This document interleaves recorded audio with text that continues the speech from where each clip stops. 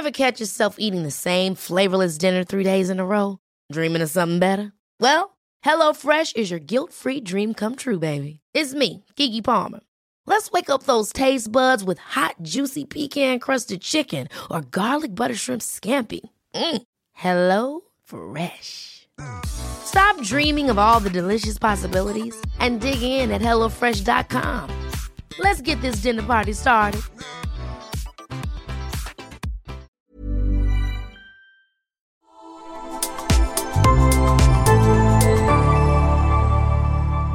Asennemedia.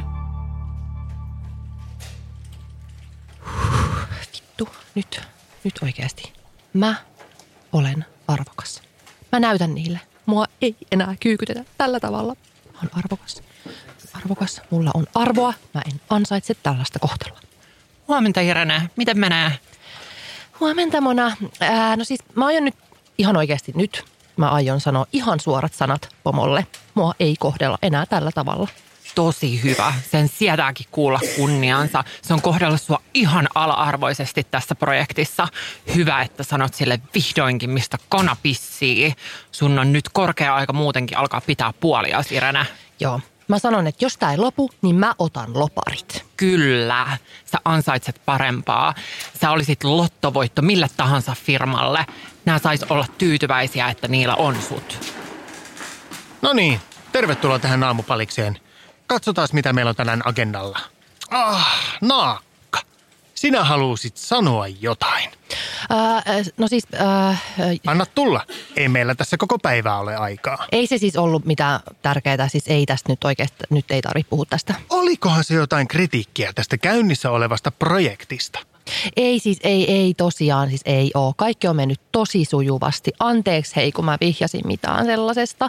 Mä oon siis tosi pahoillani, että tähän on nyt mennyt kaikkien kallista aikaa. Siis siirrytään oikeasti nyt vaan eteenpäin. Anteeksi oikeasti tosi paljon. Miten mä voin korvata tämän mitenkään? Mä oon siis oikeastaan... Okei. Hyvä. No aloitetaan tuolta sitten. Raimo, ole hyvä. Hei, mä tästä oikeastaan lähdinkin häiritsemästä, niin voitte keskittyä. Oi vittu, Naakka. Oikeasti. Ja sitä mä voin on.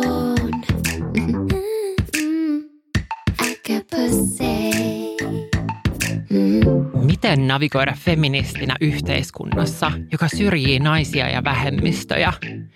Entä kuinka äkäpussi oikeasti kesytetään? Näihin kysymyksiin etsitään vastauksia kroonisesti ärhäkkä-podcastissa, jossa kaksi kivaa kantturaa keskustelee elämästä ja yhteiskunnan paskuuksista. Tervetuloa mukaan posauttamaan patriarkaatti 1000 pillun päreiksi. Sytytyslanka palaa jo. Noin. Saatiin taas räjähtävä aloitus tällekin jaksolle. Jes, täällä ollaan taas dynamiitit ojossa valmiina kynimään kana. Mä oon Irene Naakka ja tää on kroonisesti ärhäkkä podcast. Ja mä oon Mona Bling. Muista seurata meitä IG:ssä @kroonisesti arhakka. Yllättävä muuten tää kanan kyniminen. Mikäs kana meillä on tänään astialle hypännyt? No hei, tänään me puhutaan aiheesta, joka on ollut meillä listalla jo varmaan siis ekan tuottarin ajoilta lähtien. Joo, siis tämä jakso on kyllä ollut niin semmoinen heittopussi, että ei mitään rajaa. Se on siis todella kuvaavaa, että just tämä jakso on nyt jäänyt tällaiseksi kynnysmatoksi. Eli siis tämän päivän aiheena on kiltin tytön syndrooma, joten siis ei mikään ihme, että tämä jakso on vähän jäänyt pyörimään johonkin jalkoihin. Joo, kuulostaa todella kiltiltä tytöltä tämä jakso. Joo, tuossa alkusketsissä vähän jo sivuttiinkin päivän teemaa. Saattoi perustua tosi tapahtumiin, tai sitten ei. Onko sä ollut, Irene, koskaan tuommoisessa samanlaisessa tilanteessa, mikä tuossa sketsissä oli?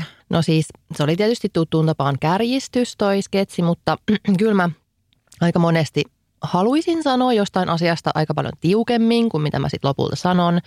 Ja on myös helposti niinku tyytynyt tiettyihin tilanteisiin ja esim. Vaikka palkkioihin, koska en ole vaan aina löytänyt sitä voimaa sanoa vastaan ja vaatii parempaa kohtelua tai esim. Just parempaa palkkaa. Onko sulla tällaista vaivaa? Siis on ja on ollut tosi monta kertaa tällaisessa tilanteessa, että jotenkin mä oon tosi monta kertaa tolleen just samalla tavalla niin kuin briefannut itteeni ja niin kuin vähän silleen kuvainnollisesti niin kuin lyönyt itseäni naamalle, että no niin, että nyt jumalauta, että nyt et anna kenenkään kävellä itsesi yli ja sitten kuitenkin hetken päästä, sit kun on siinä tilanteessa, niin sitten kuitenkin on sitten taipunut. Se on tosi superpaskaa, se vituttaa jälkeenpäin aina niin paljon. Nykyään ei onneksi ehkä niin paljon käy tolleen, mutta siis varsinkin just nuorempana, että jos oli varsinkin just joku vähän kovatahtoisempi tyyppi vastassa, tai sitten vaikka just joku vaikka vanhempi pomo, tai joku, jolla on enemmän niin kuin auktoriteettia, niin ei ole osannut sit ihan sillä sanoa vastaan, niin mulla on kynnysmattomenneisyys kyllä. Monet siis kärsii tästä syndroomasta ja sitten voi olla aika isokin prosessi olla niin kuin pienentämättä itseään jatkuvasti ja vaatii oikeuksia, koska tämän syndrooman juuret on jopa ihan vauva-ajassa meillä. Eli eri sukupuolia kohdellaan eri tavalla jo vittu sikiöinä, vaikka sillä ei tietenkään ole niin kuin mitään perusteita. Tähän sopii tosi hyvin lainaus, jonka on lausunut ihan mieletön koomikko Amy Poehler. Hän on tuttu muun muassa sellaisista sarjoista kuin Parks and Recreations ja Welcome to Sweden, joka on muuten ihan siis super hauska sarja. Hyvin samaistuttava myös suomalaisille, vaikka ruotsista kertookin. Mutta parhaiten Poehlerin muistaa monet Mean Girlsista Regina Georgin ikinuorena äitinä. I'm not a regular mom, I'm a cool mom. No, tää ei ollut, vähän niin kuin mä. Niin vähän niin kuin sitä. Tämä nyt ei ollut se quote, mikä piti kertoa. Sori, tää lähti vähän sivupoluille. Mutta se Poehlerin tosi fiksu lainaus kuuluu näin. It takes years as a woman to unlearn what you have been thought to be sorry for. It takes years to find your voice and seize your real estate. Tämä on siis suomeksi about niin, että meitä naisia on vaadittu pyytelemään anteeksi ja se ottaa vuosia, että sellaisesta oppii pois. Ottaa vuosia löytää niin kuin oma ääni ja ymmärtää oma arvonsa. Ja tämä on siis oikeastaan yksi mun lempiaiheista nyt tämä kiltti tyttöys, koska mä ajattelen, että tämä on niin kuin tosi oleellinen teema feminismin kannalta, koska tosi moni asia linkittyy just kilttiin tyttöyteen. Siis ehdottomasti on, ja tosi monesta jutusta, esimerkiksi vaikka palkkaeroista, niin syyllistetään aina naisia itseään ja ehdotetaan, että naiset itse vaatisivat parempaa palkkaa, ikään kuin se olisi jotenkin helppoa niin kuin tämmöisessä yhteiskunnassa, joka vaatii naisia olemaan ennen kaikkea kilttejä ja kunnollisia ja niin kuin muutenkin sillä supernuhteettomia. Ja sitten pitäisi kuitenkin niin kuin vaatia oikeuksiaan ja tasa-arvoista kohtelua, niin jotenkin semmoiset vaativat naiset aina leimataan tosi hankaliksi ja jotenkin vääränlaisiksi, jotka ei sitten sovi kuitenkaan sit siihen patriarkaatin niille tekemään muottiin. Jep, just noin. Siis super mehukas aihe ja kiva, että vihdoinkin päästään purkamaan tätä tänään. Jep, tästä tulee hyvä jakso. Mietitään tänään tosiaan, että mistä tämä kiltin tytön syndrooma johtuu ja miten siitä voisi päästä eroon. Aloitetaan ihan alusta. Miten voisi selittää kiltin tytön syndrooman? Pitäisikö ottaa tähän vanha kunnon naisselittäjä? Kiltin tytön syndrooma syntyy ulkopuolelta tulevista sukupuoleen perustuvista odotuksista ja vaatimuksista. Jo vauvoihin suhtaudutaan eri tavalla sen perusteella, mitä sukupuolta heidän oletetaan olevan. Tytöiltä vaaditaan kunnollisuutta, suorittamista ja vastuuntuntoa, mikä johtaa usein omien rajojen hämärtymiseen sekä kyvyttömyyteen kieltäytyä ja vaatia parempaa kohtelua. Kiltin tytön syndroomasta voi päästä eroon harjoittelemalla tervettä itsekkyyttä ja rajojen vetämistä. Eli kiltin tytön syndrooma on sukupuolittunut ilmiö. Voisiko tämän vastakohta olla miespokka? Todellakin. Koska siis kilteys ja esim. Kohteliaisuus on niin kuin eri asia kuin kiltin tytön syndrooma. Joo. Miespokka on siis tätä, että on vaan niin kuin ihan vitusti pokkaa, vaatii itselleen niin kuin kaikkea, koska on elänyt koko elämänsä kaiken maailman etuoikeuksien keskellä ja sitä kautta on vaan tullut semmoinen tavallaan jumalsyndrooma, kokee, että on oikeus tehdä ja vaatii ihan mitä tahansa itselleen. Silleen, kaikki tänne vaan nyt, niin kuin, nyt heti mulle. Jep. Ja sekään ei ole sellaista niin kuin hyvää pokkaa, vaan sellaista, että otetaan itselle niin kuin muiden kustannuksella. Ja kilttityttöys on sitä, että ollaan kilttejä just myös itsensä kustannuksella. Se on niin kuin huonoa kiltteyttä. Sitä, että ollaan niin kuin kilttejä silloin, kun ei todellakaan pitäisi olla kiltti. Joo. Että jos sua kohdellaan paskasti, niin ei silloin pidä olla kiltti tai todellakaan tarvii olla kiltti. Mutta sitten kun siihen on koko ikä kasvatettu ja se on ikään kuin sun niinku rooli yhteiskunnassa, niin helposti sitä vaan sitten ottaa sen kohteliaan ja vastuullisen ihmisen roolin siinä tilanteessa, jossa ei sit pitäiskään. Että se rooli on niinku jäänyt päälle ja siitä pitää nyt opetella pois. Ja just se, että jos miehet vaatii jotakin, niin he on niin kuin jämäköitä johtajia, mutta sitten taas nainen, joka vaatii jotakin, on helposti se hankala akka. What a bitch. Ei siihen ole totuttu, että nainen haluaa jotakin itselleen, vaikka se olisi ihan vaan niin kuin oikeuksia tai parempaa kohtelua tai vaikka just sitä palkkaa. Jep. Ja siis kilttityttöyshän voi olla niin kuin pahimmillaan tosi niin kuin jopa vaarallista. Että tosi usein kuulee näistä, että esim. Joku naispuolinen henkilö ei hakeudu terapiaan, koska kokee, että no kyllähän joku muu tarvii sen terapiapaikan paljon niin kuin enemmän kuin mä. Että eihän mulla nyt mitään ongelmia ole. Mutta totta kai ei pidä ajatella, että ei pidä uhraa itseään siinä. Niin. Koet sä, Irene, että sulla on kiltin tytön syndrooma? Joo, kyllä mä ajattelen, että mä oon oikein malliesimerkki kiltistä tytöstä. Mä oon aina ollut sellainen, että niin kaikki käy päätässä ja mä mukaudun ja tarvittaessa sitten just pienennän itseäni, ettei mä vain olisi vaivaksi kenellekään. Ja mä oon asettanut tosi monesti itteni syrjään, jotta muilla olisi niin kuin hyvä olla ja sehän ei ole tietenkään kenellekään hyväksi, jos on kiltti niin kuin oman hyvinvointinsa kustannuksella. Ja tietenkin kaikkea pitäisi olla siis peruskivoja muille, mutta se on tosiaan niin kuin eri asia kuin se kilttityttöys. Mä siis tunnistan näistä fiiliksistä itseni myös todella hyvin ja se on silleen tosi kiinnostavaa, koska muthan on kuitenkin kasvatettu sosiaalisesti niin kuin pojaksi. Eikä mulle ole silleen opetettu mitään, että mun pitäisi niin kuin uhrata itteni ja niin kuin kaikki mun energia niin kuin kiltteyden alttarilla. Mutta sä oot silti nähnyt sen niin kuin oman sukupuolesi niin kuin esimerkin. Niin, nimenomaan. Ei se, niin. Koska et sä oot nähnyt sitä, niin kuin, että sä oot ottanut mallia niistä niin kuin miehistä, koska sä oot nähnyt sen oman sukupuolesi niin kuin äidin. Ja, no tämä just, että nämä on nämä ihmiset, missä mä näen, kehen mä samaistun, nämä tekee näin. Jep. Tälleen mäkin teen. Ja malliesimerkki, että vaikka ei olisi niinku kasvatettu, niin annettu niinku mallia. Niin. Olen aina jotenkin tavallaan NS-luonnostaan halunnut vaan kaikille hyvää.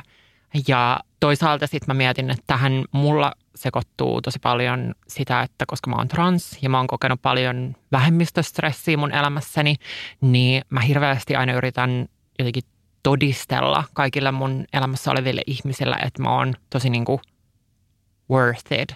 Että mun kanssa kannattaa olla. Mä vihdoin sain aikaiseksi hakeuduttua terapiaan ja se alkaa toivottavasti muutaman kuukauden päästä. Niin tänä keväänä varmasti siellä puhutaan tästä paljon. Onkohan vielä enemmän just jotenkin vähemmistöillä tätä niin kuin senkin takia, että vähemmistöthän usein niin kuin leimataan silleen just hankaliksi, koska siis jos halutaan oikeuksia, jos sanotaan vastaan, niin on silleen, että sä oot jotenkin vaikea ja sun kanssa ei voi tulla toimeen. Se on hallintakeino. Niin. Ja onhan siis kilttityttöys tavallaan semmoinen niin kuin patriarkaatin keino hallita naisia. Että niin kuin, että opetetaan siihen, että sä oot muuten näiden muiden palvelija. Hei, onko sulla jotain esimerkkiä tästä, kun sä sanoit, että sä haluat näyttää ihmisille, että sä oot niin kuin worth it? No mulle tuli mieleen tämmöinen, kun mulla oli kesäkämppä viime kesänä Turussa. Shout out kaikille meidän turkulaisille äkäpusteille. Niin mulla oli mun siellä kesäkämpässä frendejä yökylässä. mun luona ja sitten me oltiin ulkona. Saatettiin olla taas kerran Dynamon tanssilattiaa tamppaamassa. Ja mun ystävät oli unohtanut sit ostaa aamuyön darrapizzaa. Mä en itse juo enää alkoholia, mutta se ei todellakaan estä mua vetämästä pizzaa. Joo, ja siis mäkin kyllä haluan aina pizzaa, kun on sillä, tulee kotiin se on aamuyöllä. Siis se on vaan, että jotenkin on vaan parempi olla seuraavana aamuna ja niinku se on vaan semmoinen niinku rituaali, että sä oot niinku tanssiminen on hyvää liikuntaa, sä oot paljon kaikkea kuluttanut, niin sit sä vaan tuut himaan ja sit siinä vähän silleen peset meikkiä ja muuta ja sit on se pizza siellä tulossa ja se on niinku superjääs. Mutta eli mun ystävät oli unohtanut nämä pizzat ja herkut kauppaan, niin sitten arvaan mitä mä aloin ihan siis todella automaattisesti mitään ajattelematta sitten tekemään. No varmaan annat omastasi ja tarjoilet sun pizzaa. No siis ihan muina tarjoilijoina. Mun kämppä pouttui yhtäkkiä semmoiseksi niinku pizzaravintolaksi. Että mulla oli itsellä hirveä nälkä, mä muistan, mutta sitten ihan muina kiltteinä transtyttöinä, niin halusin sitten mun ystäviä miellyttää ja ihan ensimmäisenä tarjosin kaikille sit pizzaa siitä mun yhdestä pizzasta heille. Ja se on tietenkin tosi niinku kiltisti tehty, mutta sitten mä jälkeenpäin vaan mietin, että mistä tämmöinen käyttäytyminen on niinku muhun iskostunut. Että en tiedä, mutta se on jotenkin sitä, että haluaa todistella, että hei mun kanssa kannattaa olla. Se on tosi outoa. Ootko sä ikinä miettinyt, että mistä sun kilttityttöys johtuu tai mistä nämä mallit juontaa juurensa? No mulla on ollut aika jotenkin vahva malli, että mun äiti on ollut aina sellainen niin kuin äärimmäisen lempeä, joka kannattelee koko perheen hyvää fiilistä ja just aina sopeutuu ja hoitaa itse ihan kaiken, jotta muilla olisi niin kuin hyvä olla. Että hän on niin kuin kirjaimellisesti ottanut ihan niin kuin elämän tehtäväkseen sellaisen manageroinnin, että hän oli kotona koko meidän lapsuuden ja hoiti niin kuin kaiken perheeseen liittyvän ja hän on varmasti kanssa aika vahvasti niin kuin uupunut sellaisen vastuun alle.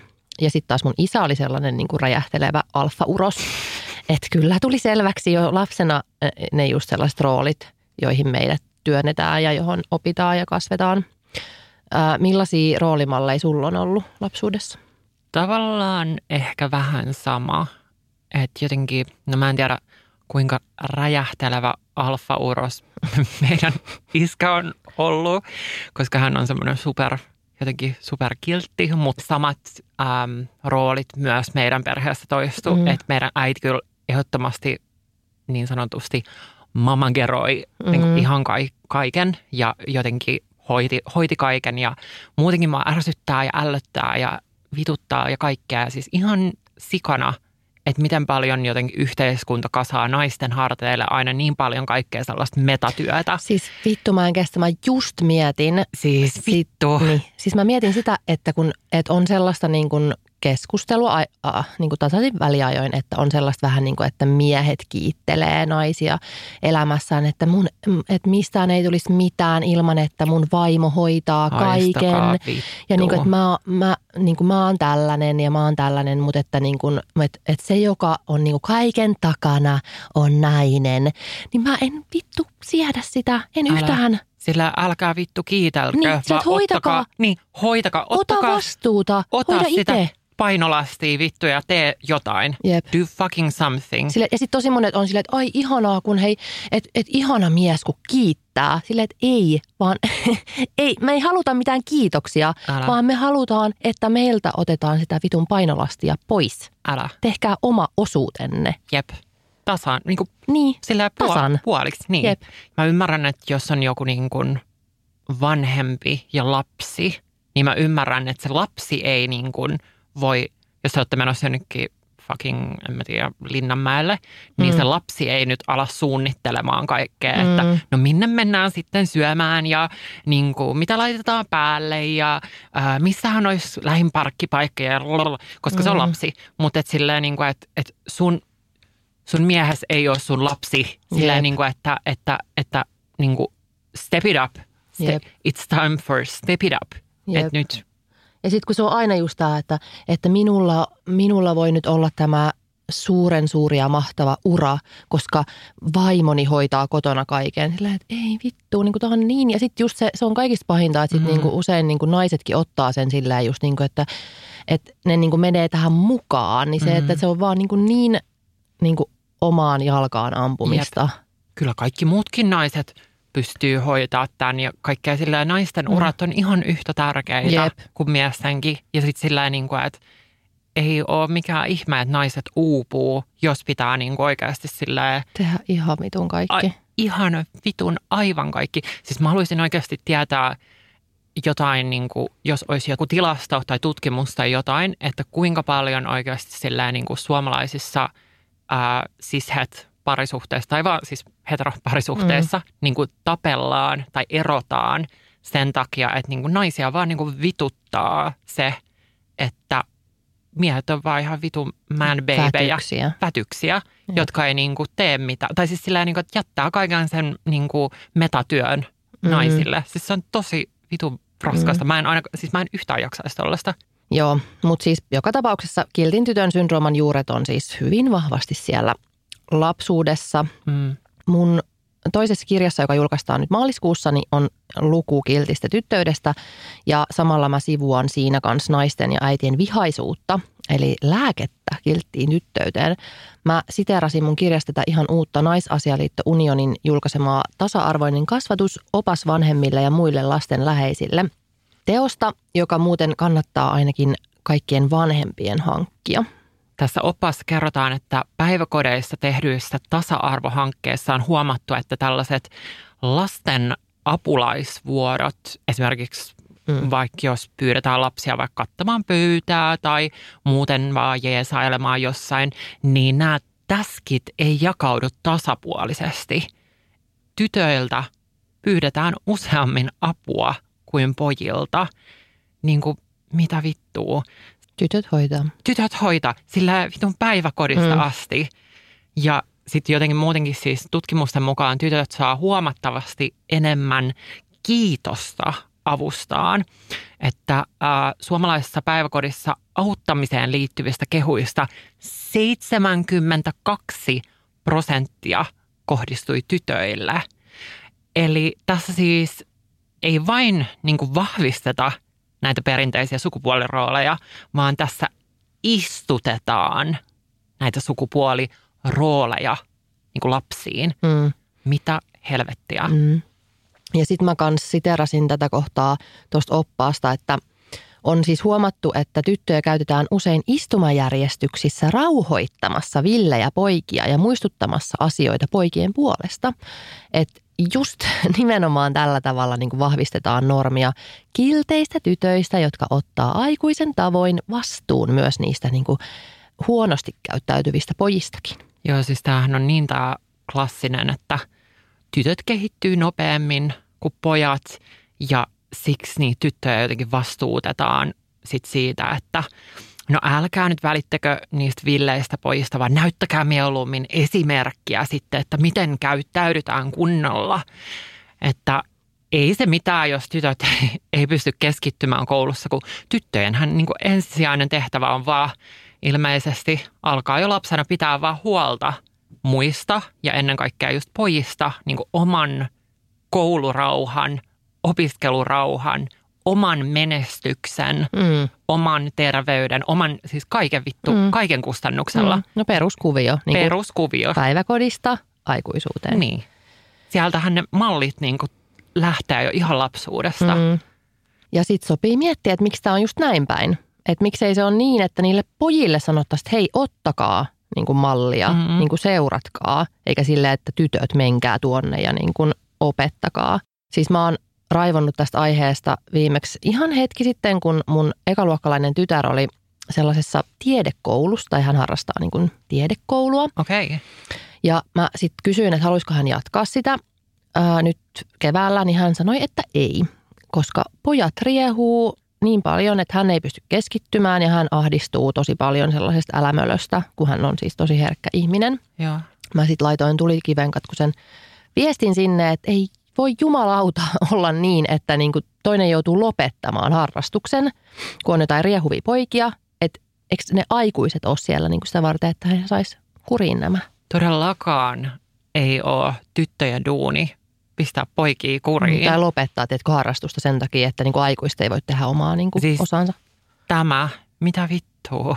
Siis tyttöjen ei todellakaan pitäisi kärsiä riehuvista pojista. Ja tässä on selkeästi todella niin kuin klassinen esimerkki tytöstä, jota kiinnostaa tämmöiset niin sanotut STEM-alat, eli tämmöiset niin kuin matemaattiset alat. Toi STEM on lyhennössanoista Science, Technology, Engineering ja Mathematics. Ja nämä siis tarkoittaa tämmöisiä niin kuin insinööri-, tiede-, teknologia-aloja, ja ne on tietenkin tunnetusti hyvin miesvoittoisia. Niin siis ihan sairaan harmi, koska sinnehän just tarvittaisiin mimmejä, mutta miten tämä niin kuin toteutuisi, kun niin kuin sunkin tytär ei halua niin kuin jatkaa harrastusta, kun siihen liittyy tuollaista niin kuin poikien dominointia ja niin kuin sekoilua. Niin, ja tässäkin on just sekin, että taas palkkaeroista, että naisten oma vika, kun palkat ovat huonot, koska eivät hakeudu STEM-aloille niin kuin ansaitsemaan parempia palkkoja. Yep. Ja koska tätä samaa tapahtuu myös ihan aikuisten kesken, että sitten ne niin kuin miehet dominoi aikuisenakin näillä aloilla siis ja niin kuin savustaa naisia ulos sieltä. Tämä.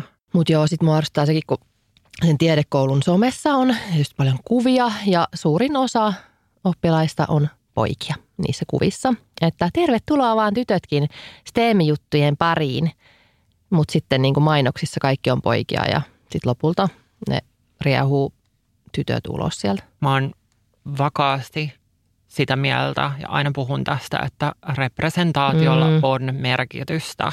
Jep. Jos on kuvissa ja mainoksissa ja videoissa ja kaikessa on vaan jotain tiettyä sukupuolta, on vaan tietyn värisiä ihmisiä, on vaan hoikkia ihmisiä, whatever it is, niin se representaatio, se iskostuu ihmisten mieliin. Se vaikuttaa. Jep. Että toi ei ole mua varten. Toi ei ole mua varten. Ja sitten taas ne ihmiset, ketä siellä näkyy, niin ne taas ajattelee, että tämähän on minua varten. Niin. Ja se, niin kuin, siitä tulee se niin kuin, todellisuus. Jep. Tämä on nyt tosi random ajatuksen virtaa, mutta mä rupesin miettimään kiltin tytön syndroomaa ja eroja. Ja sitä, että kuinka paljon naiset haluaa suojella miesten tunteita eroissa. Ja no siis kaikenlaisia ihmisiähän totta kai on, mutta itse mä tajusin vähän aikaa sitten, että mä koen ne erot, joissa mä oon ollut niin kuin jättäjä, niin jotenkin tällaisiksi niin kuin ns-hyviksi eroiksi. Ja sitten ne erot, missä mut on jätetty, niin huonoiksi eroiksi. Miten sulla on, Irena, ollut menneisyydessä? No siis mulla ei ehkä ole just ihan tollaista kokemusta, että enemmänkin ehkä sellaista, että vaikka kuinka joku olisi kohdellut tosi huonosti, niin silti mä jotenkin ymmärrän niin kuin loputtomasti. Ja sitten mä yritän jotenkin omassa päässäni niin kuin patologisoida sitä toista, että hänellä on nyt varmaan tällainen ja tällainen tausta ja ongelma ja siksi hän on millainen hän on. Että jotenkin semmoinen niin kuin liiallinen ymmärtäminen ja anteeksi antaminen on ollut kans niin kuin ainakin ennen mun ongelmia, joita sitten on niin kuin terapiassakin se, että vittuja liittyy just tuohon niin kuin kilttiin tyttöyteen. Että jotenkin niin kuin omien rajojen vetäminen on ollut mulle suhteissa tosi vaikeaa. Joo, toi kuulostaa tosi tutulta itsekin. Mutta tämä tuli mulle siis mieleen tämä koko aihe siitä, kun mä pohdiskelin tässä yksi päivä mun eroja ja mä rupesin miettimään sitä, että yleensä jos mä oon se, joka on jättänyt, niin mä oon ensinnäkin aina puhunut asiasta niin kuin jo jonkun aikaa ja sanonut ehkä, että nyt ei asiat ihan tunnu hyvältä ja ehkä on koittanut just korjatakin asioita ja vähän silleen niin kuin, ehkä silleen alitajuisesti jopa niin kuin pehmittänyt just sitä. Ja sitten kun se eron hetki on tullut, niin mä oon just tosi paljon niin kuin keskustellut sen miehen kanssa ja sitten niin kuin se saattaa vaikka olisi miten silleen niin kuin puhunut ja kaikkea, niin sitten se saattaa tulla vähän shokkina kuitenkin. Ja totta kai siis se on hirveätä, toinen on ihan rakastunut näin, niin sitten tavallaan, niin kuin, että koska on empaattinen, niin sitten haluaa olla tosi tukena toiselle. Että kyllä tämä tästä näin ja että en mä tiedä, mä huomaan, että mä oon ainakin itse jotenkin ollut jopa niin kuin liiakseen tukena. Että mä oon monille eksille, että sit jonkun aikaa siitä erosta, niin mä oon ottanut eksille uusia Tinder-profiilikuvia. Yksi mun eksä oli tosi yksinäinen, että hänellä ei ollut kauheasti kavereita, niin sit mä etsin ja löysin hänelle sellaisen harrastusporukan, missä hän pystyisi niinku tutustumaan uusiin ihmisiin. Toi on kyllä just aika klassista tuollaista niinku omien rajojen hämärtymistä. Ja sitten tuollaista jotenkin, niinku, että ottaa projektiksi jotenkin, niin mä näen tuossa sellaista, että kun eihän se toinen aikuinen ihminen ole sun vastuulla. Ei, mutta sitten on niin jotenkin haluu vaan niinku kaikkea hyvää kaikille muille. Ja siis siinä ei ole mitään pahaa, mutta just sitten semmoinen, että käyttää ihan niinku tolkuttomasti energiaa ja aikaa ja kaikkea omaa aikaa siihen, että niinku, et vaan koittaa puskea sieltä toista niinku jatkamaan sitä elämää. Kun sitten taas kolikon toinen puoli on taas sit se, että sit kun mut on jätetty, niin niissä eroissa mulla on tyyliin pari päivää ennen vielä sanottu, että mua niinku rakastetaan ja että kaikki on ihan hyvin. Ja siis se ero on oikeasti tullut ihan vitun puun takaa. Ja sitten mulle on vaan ilmoitettu tästä erosta ja sitten monta kertaa mut on vaan niinku ghostattu. Että jotenkin mä olisin halunnut hirveästi kaikkia vastauksia kysymyksiin. Ja sitten kun mä oon ollut sillä, että hei, että voidaanko niinku jutella asioista, että mä haluan niinku ymmärtää. Ja mulle olisi tosi tärkeää, niinku, että mä pääsen eteenpäin. Niinku, tavallaan mä huolehdin itsestäni, mutta niinku, että voidaanko niinku jutella. Niin sitten on jotenkin, mulle on viestitetty, että mä oon superhankala. Että niinku, et mä vaadin liikaa, kun mä haluan jutella. Niin näkyykö sun mielestä tässä jotenkin kiltin tytön syndrooma? Tai mä koen, että tämmöisessä erotilanteessa mulla on jättäjänä jotenkin niin kuin vastuu huolehtii ja pitää toistakin huolta, mutta sitten jotenkin, en mä tiedä. Enemmän tuossa musta ehkä tulee just mieleen toi, että kyllähän nyt naiset tunnetusti on niin kuin parempia tällaisessa niin kuin tunteiden jotenkin kannattelussa, niin sit sitä ei vaan, niin kuin heillä ei ole, nyt mä taas mä ymmärrän kaikkia miehiä. Ei, mutta tiedätkö sillä, että heillä ei Irene ole Naakka, niitä. patologinen ymmärtäjä. Kyllä, mutta heillä ei ole niitä niin kuin keinoja, tiedätkö, että he haluaa pois siitä suhteesta ja sitten se on vaan silleen, että tämä loppu nyt ja mä häivyn. Ei kukaan ole aikuisesta ihmisestä vastuussa ja sitten just toi, että eihän niin kuin toisen jättäminen ei ole mikään rikos, josta pitäisi jotenkin maksaa. Että ikään kuin toisen voisi jättää vaan, jos jotenkin sitten hoivaa sitä toista, ties kuinka kauan, että se pääsee yli siitä erosta. Ja että jos haluaa erota toisesta, niin silloin erotaan niin kuin toisesta. Että toki se pitää tehdä asiallisesti eikä ghostata, mutta niin kuin mä mietin sitten myös, että onhan se tosi inhimillistäkin niin kuin tuntee empatiaa ja auttaa toista ihmistä, josta siis välittää, kun eihän se niin kuin tarkoita ero sitä, että niin kuin sä vihaat sitä toista ja niin kuin näin. Että kyllähän sä varmaan välität siitä. Ja sitten just, että jos eron jälkeen jää niin kuin kaveriksi, niin kyllähän sitten haluaa auttaa sitä toista, jos on niin kuin yhtään empatiaan kykenevä ihminen. Mutta sitten usein se ero kuitenkin vaatii vähän semmoisen etäisyyden, että että siinä on just ne niinku rajat hämärtyy. Että mä tarviin nyt tämän mun oman tilan, että sä et ole nyt mun elämässä niinku sillä tavalla enää. Niin siksi se on aika usein, niinku, että ei pitäisi ehkä nyt ihan niinku tohon lähteä, että hoivaa sit niinku, vaikka miten kauan. Ei todellakaan. Ehkä siinä pitäisi löytää vähän semmoinen niinku hyvä välimaasto. Ei liikaa jää tukemaan, varsinkaan just oman hyvinvoinnin kustannuksella ei todellakaan, mutta toisaalta en mä halua toisaalta olla semmoinen niin kuin kusinen eksä, jolla siinä mulla on oltu, että ollaan vaan, että moikka, heippa, hyvästi, ei kiinnosta, vaikka sulla on sydän paskana.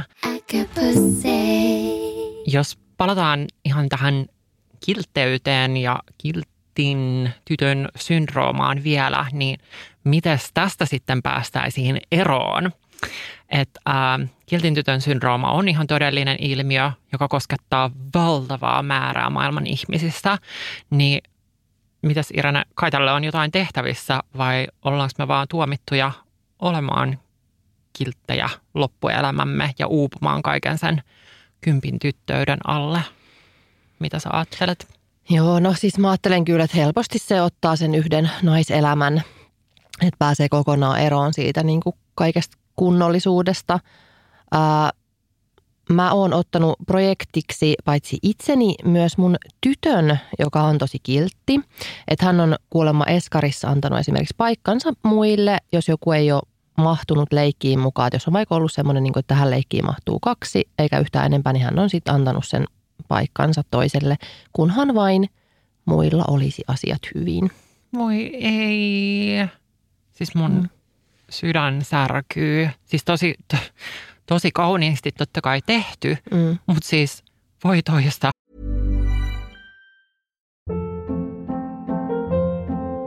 Hold up. What was that? Boring. No flavor. That was as bad as those leftovers you ate all week. Keke Palmer here, and it's time to say hello to something fresh and guilt-free. Hello Fresh. Jazz up dinner with pecan-crusted chicken or garlic butter shrimp scampi. Now that's music to my mouth. Hello Fresh. Let's get this dinner party started. Discover all the delicious possibilities at hellofresh.com.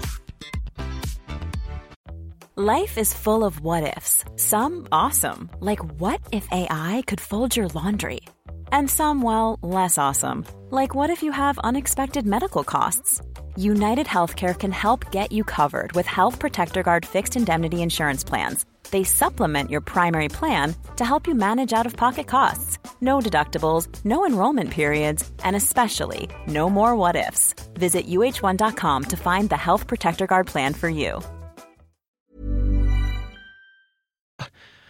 Toi menee just tosi helposti sellaisen niin kuin toksisen kiltteyden puolelle. Eli siihen, että itse väsyy, kun ottaa vastuuta muista. Ja varsinkin just kun siis just toi vastuu, että eihän se ole hänen tehtävänsä 6-vuotiaana ottaa tällaista, vaan että sit aikuisen pitäisi puuttua siihen leikkiin ja olla silleen, niin kuin, että hei, tähän mahtuukin nyt 3 tai tehdään niin kuin tämä nyt näin. Tämä. Ja sitten just tuossa on niin kuin tietenkin vaarana se, että sun niin kuin ainaista kiltteyttä käytetään sua vastaan. Että susta tulee sitten lopulta se niinku kynnysmatto, jota voi vaan aina vaan talloa, koska ei ole mitään rajoja ja ei ole kykyä sanoa, että menkää nyt vittuun siitä tallomasta. Miten näitä rajoja voisi sitten vetää paremmin? Onko mitään vinkkejä? No siis pitäisi vaan opetella niinku sanomaan ei ensinnäkin. Että jotenkin vaan väkisin sanoa, jos joku asia ei tunnu hyvältä. Mä tiedän kokemuksesta, että se tuntuu aluksi epämiellyttävältä, mutta sitten se helpottuu kyllä koko ajan ja jotenkin, että kannattaa niinku aloittaa ihan pienistä jutuista. Hei, vedettäisikö tähän väliin ihan supernopea workshop? Hei, vedetään. Joo. Mä olin itse asiassa kerran yksissä seksibileissä. Ahaa. Joo. Mä olin tekemässä sieltä juttua Cosmopolitanille, RIP Cosmo. Ja siellä oli tämä workshop ja tämän idea oli siis harjoitella sitä, että miten kieltäydytään ja sanotaan ei. Ja se oli mun mielestä vaan tosi jotenkin hyvä, että kaikessa yksinkertaisuudessaan niin opetellaan sanomaan ei. Mä ehdotan sulle nyt jotain ja sä sanot ei ja sitten sä ehdotat mulle jotain ja mä sanon ei. Okei? Okay? Ei. Eiku sun pitää sanoa nyt joo. Nyt, okei. Joo. Aloitetaan. Hei Irene, tosi kiva toi paita, mikä sulla on päällä nyt. Saanko mä lainaa sitä ensi viikonloppuna? Et saa. Okei. Okay. Hei, mites kun sä oot niin hyvä koirien kanssa, niin haluaisitko sä ottaa Dinon hoitoon koko ensi vuodeksi? En mä kyllä ota nyt. No okei. Ei sitten. Ei sitten. Sitten tätä harjoitusta vaan jatketaan ja sanotaan vaan kaikkeen ei. Että tämä toimii vielä paremmin just, että jos on paljon ihmisiä ja pystyy liikkumaan siinä tilassa ja sitten kaikki vaan, että ketä kohtaa, niin sitten vaan ehdotellaan asioita ja sitten vaan kieltäydytään. Niin sitten se on vaan jotenkin tosi hyvä, että sitten kun oikeassa elämässä tulee semmoinen tilanne, että, niinku, että tekee mieli sanoa ei, niin sitten se tuleekin tosi sillä niinku apteekin hyllyltä, että ei. Niin. Itse asiassa ei. Mutta siis toi on niin paha, koska jos oikeasti kysyisit multa, että niin kun, voiko lainata mun paitaa, niin mulla tulisi niin semmoinen, että mun pitää nyt selittää tää sille, että ei kun mulla on tää itellä päällä silloin ja siis mun on pakko pitää tätä, koska on se ja se. Siis, että se on niin epämiellyttävää. Niin. Siis tuottaa toiselle pettymys. Se on epämiellyttävää. Ja siis hirveästi tekee mieli niin kuin selitellä asioita. Eihän sun tarvii selitellä asioita. Niin kuin totta kai, totta kai tämmöisen niin kuin sosiaaliseen kirjoittamattomaan etikettiin nyt kuuluu vähän se, että ei nyt olla vaan silleen, ei. Mutta just joku niin kuin, nämä nyt oli ehkä vähän liian kilttejä esimerkkejä, mutta just joku, että niin kuin pomo aina pyytää ylitöihin ja sit sä oot vaan ihan silleen niin kuin super väsynyt ja whatever. Ja sitten sä oot, niin kuin, että voi olla vaan silleen, että en mä itse asiassa jää. Ei siihen tarvii keksiä miljoonaa syytä, että miksi ei onnistu. Niin. Ja vaikka sitten, että ei valitettavasti, voi se nyt silleen, niin kuin jos se tuntuu epämiellyttävältä olla vaan silleen, että no. Niin voi olla silleen, että valitettavasti ei käy. Niin, ei käy. Mutta hei, sitten tuli mieleen yksi hyvä harjoitus kanssani, varsinkin jos on lasten vaunut, rattaat käytössä, niin kansi mennä Kampin kauppakeskuksen hisseille niiden vaunujen kanssa. Ja sitten sanoo kaikille muille, että hei, että nämä on ensisijaisesti nyt näille vaunuille. Koska miten se voikin olla aina niin vaikeaa sanoa, ja mäkin olen siellä sitten vaan niinku kyräilen ja silleen tuijottelen vihaisesti, kun mä en itse mahdu sinne hisseihin sitten, kun ne vittu tönöttää siellä kaikki muutkin, jotka ei tarvitse niitä hissejä. Siis mä tunsin vähän piston sydämessäni. Tunsitko mun murhaavan katseen? Tunsin, mä olin sillä, että koskeeko tää nyt mua? Siis joo, mä tunnistan piston sydämessäni, mä aina meidän hisseillä ja vaikka mulla ei olekaan lapsia.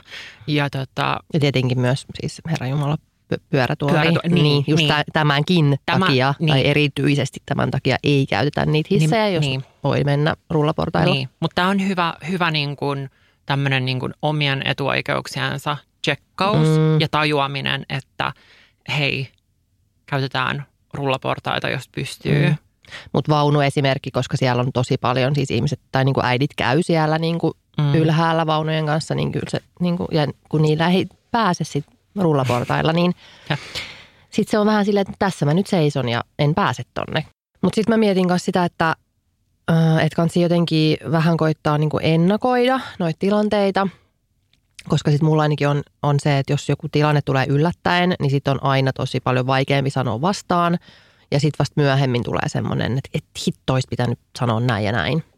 Joo, siis todellakin jos tietää vaikka, että on menossa jonnekin anoppilaan ja siellä on sitten joku appiukko, joka aina mansplainaa jotain sovinistista tai on vähän rasisti tai jotain muuta.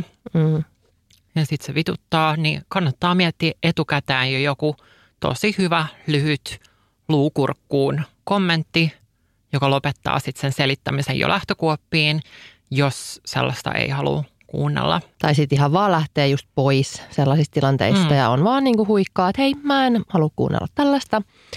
Ja niinku, kun sehän tosi hyvin kanssa viestittää selkeästi sen, että tässä on mun rajat ja sä ylitit ne, joten niin kuin ei. Jep. Ei. Toi on tosi hyvä vinkki. Se on niin tärkeä taito, että osaa asettaa rajat ja olla jotenkin venyttämättä niitä. Ne rajat on, mitä ne on ja pitää opetella kommunikoimaan niistä selkeämmin. Että tämä ei ole ok ja tämä ei käy. Ja sitten se voi olla just tolleen vaan, että tämä ei ole ok. Ei sitä tarvitse just selitellä eikä silleen niin kuin miettiä, että vitsi kun mä en osaa nyt sanoa tätä paremmin. On vaan, että ei. Tämä ei ole ok. Mä lähden nyt vaikka pois.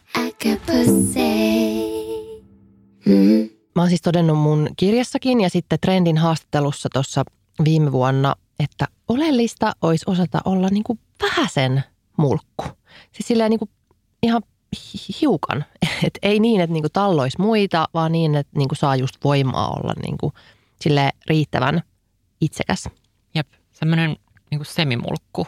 Semmoinen prinssinakin verran mulkku. Prinssimulkku. Prinssimulkku. Niin, prinsessamulkku. Prinsessamulkku. Niin. Mutta hiotaan tätä vielä. Jep. Mutta toisaalta toi on aika hyvä, koska siis klitoris on käytännössä mulkku. Se on pieni mulkku. Se ei ole ehkä prinssinakin kokoinen mulkku. Se on semmoinen niin kuin teeny tiny penis. Te voitte siteerata Monapringi. Klitoris on pieni mulkku. Prinsessamulkku. Pitää olla vähän sen klitoris. Niin, nimenomaan. Pieni mulkku. Okei, joo, mutta siis mä selitän tätä vähän. Mä oon siis jostain syystä sellainen, että vaikka mä oon aina ollut tosi kiltti ja sellainen tosi mukautuva, niin sitten kuitenkin mussa on semmoinen niin kuin pikkunilkki, että mä osaan jotenkin jostain syystä nauttia siitä, että jos mun tekemiset tai sanomiset ärsyttää muita. Siis just sille, että en mä tietenkään halua sanoa mitään ilkeätä muille, mutta siis se, että jos mä itse teen siis jotain niin kuin teen jonkun mun elämää koskevan valinnan, ja sitten se on jotenkin vähän epäkonventionaalista ja se ärsyttää muita, niin mä niin nautin siitä. Se tuntuu niin hyvältä. Jep, eli esimerkiksi jos sä teet vaikka, en mä tiedä, feminististä podcastia, jossa kehotetaan olemaan vähän vähemmän kilttejä tyttöjä ja enemmän kroonisti ärhäkkiä, niin sehän on vaikka sellaista, että sehän ei todellakaan ole se, mitä patriarkaatti haluaisi, että naiset ja vähemmistöt tekee. Pitäisi olla vaan hiljaa ja mukautua maailman menoon, eikä niin kuin mitenkään heittäytyy niin kuin hankalaksi tai vastavirtaan tai poikkiteloin tai niin kuin mitään. Jep, just toi. Että joku konservatiivinen, se tähän olisi ihan hiilenä, tai onkin varmasti hiilenä tällaisesta, mitä me tehdään, niin se on ihanaa. Miten ihanaa. Mutta mä huomaan, että tosi moni ei niin kuin koe välttämättä just nautinnollisena tällaista, että tosi moni ajattelee niin kuin ihan liikaa, että mitä niin kuin muut ajattelee sun tekemisistä ja sanomisista ja että ei nyt vaan herättäisi mitään negatiivista huomiota kenessäkään. Siis jep, me neuvotaan, että nauttii siitä, että jos omat tekemiset ärsyttää muita ja herättää tunteita ihmisissä. Ja siis niin kuin just niin kuin vielä haluan korostaa tätä, että ei se niin kuin, että ärsytetään tuolla muita ihmisiä. Tahalleen, niin, vaan silleen, että niin kuin se, mikä koskee sinun omaa elämääsi.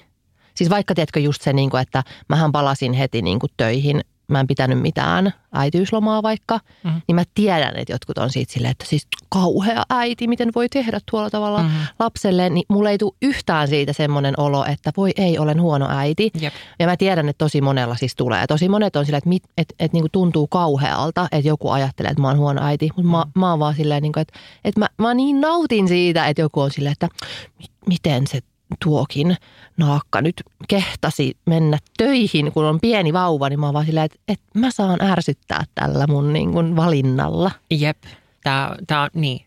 Ei sellaista, että niin kuin menee tuolla ja jotenkin kiusaa muita.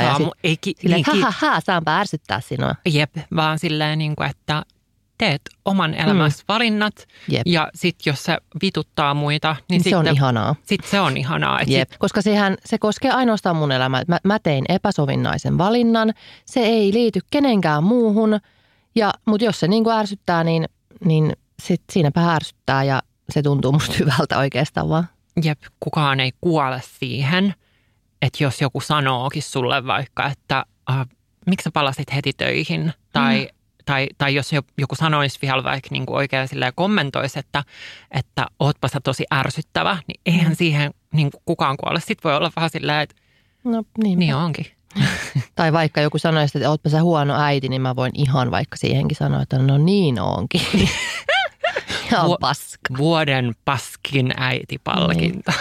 Ihan oikeasti siis ei ole mun asiani. Ja hei, mitä tulee tohon, että kuinka olla vähemmän kiltti, niin mä ajattelin, että pitäisikö meidän kysyä tähän vinkkiä yhdeltä kunnon asennemuijalta, naiselta, joka on kuuluisa siitä, että hän opettaa muita olemaan röyhkeämpiä. Kyllä, eli siis tietenkin röyhkeyskoulu, valmennuksia ja sitten samannimisen kirjankin kirjoittaneelta valtakunnan viralliselta röyhkeältä tytöltä Jenni Janakalta. Jenni kertoi meille, että miten olla vähemmän kiltti tyttö. Kiltin tytön syndroomalla kuvataan psykologista ilmiötä, jossa ihminen laittaa toisten edun toistuvasti oman edun edelle. Taustalla tässä on usein kokemus riittämättömyydestä.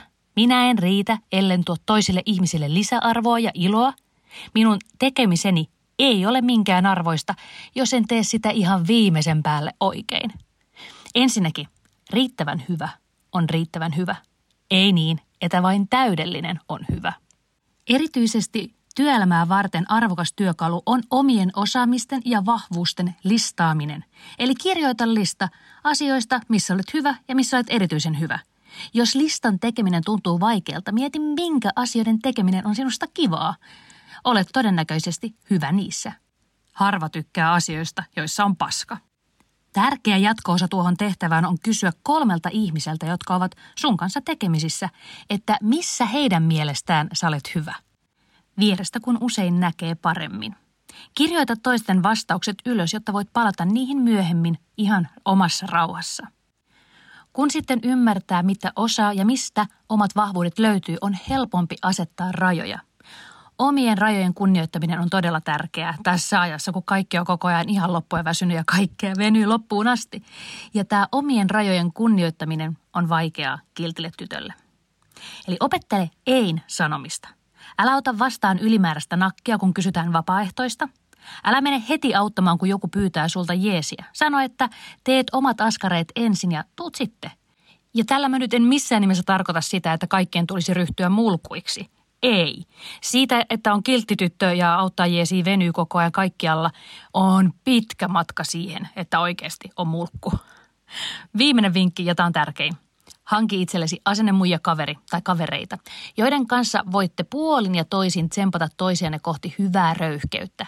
Eka askel on se, että tunnistaa ne hetket, kun on kilttiä tyttöä.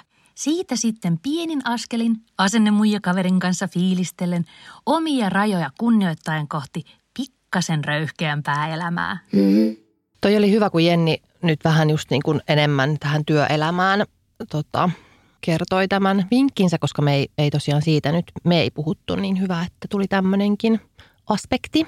Ehdottomasti. Ja tosi hyvä vinkki toi, että pitää olla röyhkeitä muijia kavereina. Että niinku, vähän niin kuin tuossa meidän ihan alkusketsissäkin silleen, niinku, että on joku, joka tsemppaa silleen, niinku, että no niin, nyt todella sika hyvä, että nyt niinku, näytä mistä kanapissiä. Mua vaan vähän nauratti tämä, kun siis Jenni laittoi tämän viestin meille. Hän on siis Espanjassa, ilmeisesti siis lomalla ensinnäkin. Ja, niin, ja siis en ole ihan varma, mutta ainakin hän on Espanjassa. Ja sitten hän näytti, että millaisen, niin kuin hän oli tehnyt tämmöisen pienen studion sinne. Että hän oli siis sinne hotellihuoneeseen tai missä ikinä onkaan, niin laittanut tämmöisen niin kuin peiton siis johonkin silleen, tiedätkö, että niin kuin, että me saadaan mahdollisimman hyvä audio. Kun hän on tietenkin niin kuin audioammattilainen itsekin, niin hän oli sitten tehnyt tällaisesta. Mä olin niin kuin, että just, tai siis, tiedätkö. Tämä on niin ironista. Niin siis silleen, että hän teki kyllä nyt täydellisen niin kuin meille. Että mehän ei oltaisi niin kuin tai sitten, tiedätkö, että vähempikin olisi riittänyt. Ja ollaan, Jenni, siis superkiitollisia, todella. Mutta ota nyt niin kuin. Ota rennosti kuitenkin. Me laitetaan sulle MobilePaylla 1 tai 2 drinkin verran rahaa, niin käy meidän laskuun uima-altaalla nauttimassa jotain. Kiitos. Kiitos. Hei, otetaan tähän loppuun vielä meidän yksi vakiosegmentti, eli Äkäpusi-puhelin. Puhelin on ollut kuumana. Me kysyttiin meidän IG:ssä teiltä, meidän kuulijoilta, tilanteita, missä te olette onnistunut taistelemaan tätä kilttiä tyttöyttä vastaan ja vaatimaan oikeuksia ja itselle parempaa kohtelua, niin kuunnellaan nyt yksi viesti, joka me saatiin. Äkäpusi-puhelin! Mona ja Irene. Tässä hei. Soitit Äkäpusien vastaajaan. Jätä viesti äänimerkin jälkeen. Mulla meni hermo siihen, että yläkerran naapuri ihan siis mihin aikaan vaan, päiväsaikaa, yöaikaa, milloin vaan, niin käveli oikein silleen niin kuin kunnon kantapäillä. Ja meillä on siis tosi hyvä äänieristys tässä talossa, että täällä ei kuulu, tiedätkö, normaali eläminen. Ja meikäpoika teki sitten silleen, että kun tosiaan taas jälleen kerran, olisiko se ollut kello 11 vai 1, sitä on kuullut 4 aikaa yöllä, niin kuin mihin aikaan vaan. Mulla on itsellä tosi sekava unirytmi välillä. Niin yksi yö sitten mulla meni hermo. Että jengi varmasti yrittää nukkua ja mä yritän runkata täällä, että tää homma ei nyt pelitä. Mä kirjoitin sille lapun. Mä olin niin ärtyneessä tilassa, että mä kirjoitin siihen ihan suoraan, tykitin, että ihmiset yrittää nukkua ja minä yritän runkata.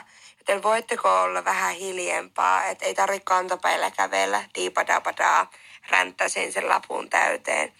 Ystävällisin terveisin ja asunnon numero ja näin. Ja mikä se on parempaa, kun mulle tulee niin kuin puolen tunnin sisään lappu omasta luukusta sisään, jossa lukee, että ei ollut hän, mutta niin kuin hyviä ja rauhallisia runkkailuja vaan sinne. Siis superhyvä. Loistavaa toimintaa. Siis runkkurauha. Runkkurauha kaikille. Kaikille. Siis jep. Kiitos tästä viestistä. Mäkin on tommonen, että mun on ehkä vaikea joskus sanoa niin kuin päin naamaa, mutta et sitten niin kuin kyllä mä sit osaan todellakin vaikka jossain sähköpostissa tai muuten olla niin kuin tosi ärhäkkä. Niin. Jep. Mitä ajatuksia sulle heräsi? Todella niin kuin iso ylpeys heräsi. Ihanaa, että ollaan ärhäköitä. Kyllä. Aivan super esimerkillistä toimintaa. Tähän kiltin tytön syndroomaan liittyy aika oleellisestikin tuinen syndrooma, josta kärsii myös tyypillisesti, kuinka ollakaan, naiset. Onko se Tukholma-syndrooma?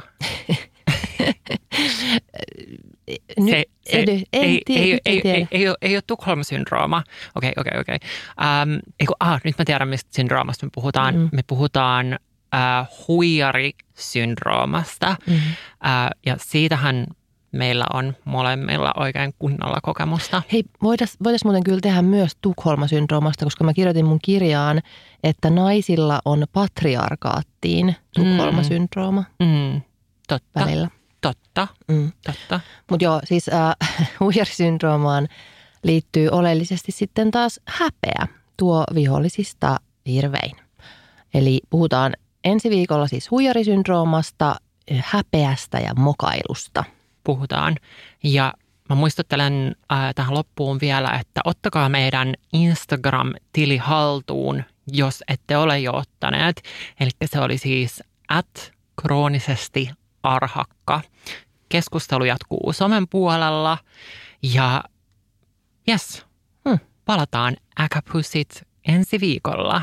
Moikka! Moikka! Et käsittää mua voi on. Äkäpussei.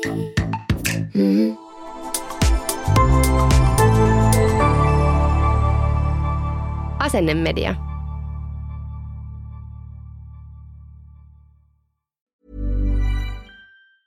Ever catch yourself eating the same flavorless dinner 3 days in a row? Dreaming of something better? Well, HelloFresh is your guilt-free dream come true, baby. It's me, Keke Palmer. Let's wake up those taste buds with hot, juicy pecan-crusted chicken or garlic butter shrimp scampi. Hello Fresh. Stop dreaming of all the delicious possibilities and dig in at HelloFresh.com. Let's get this dinner party started.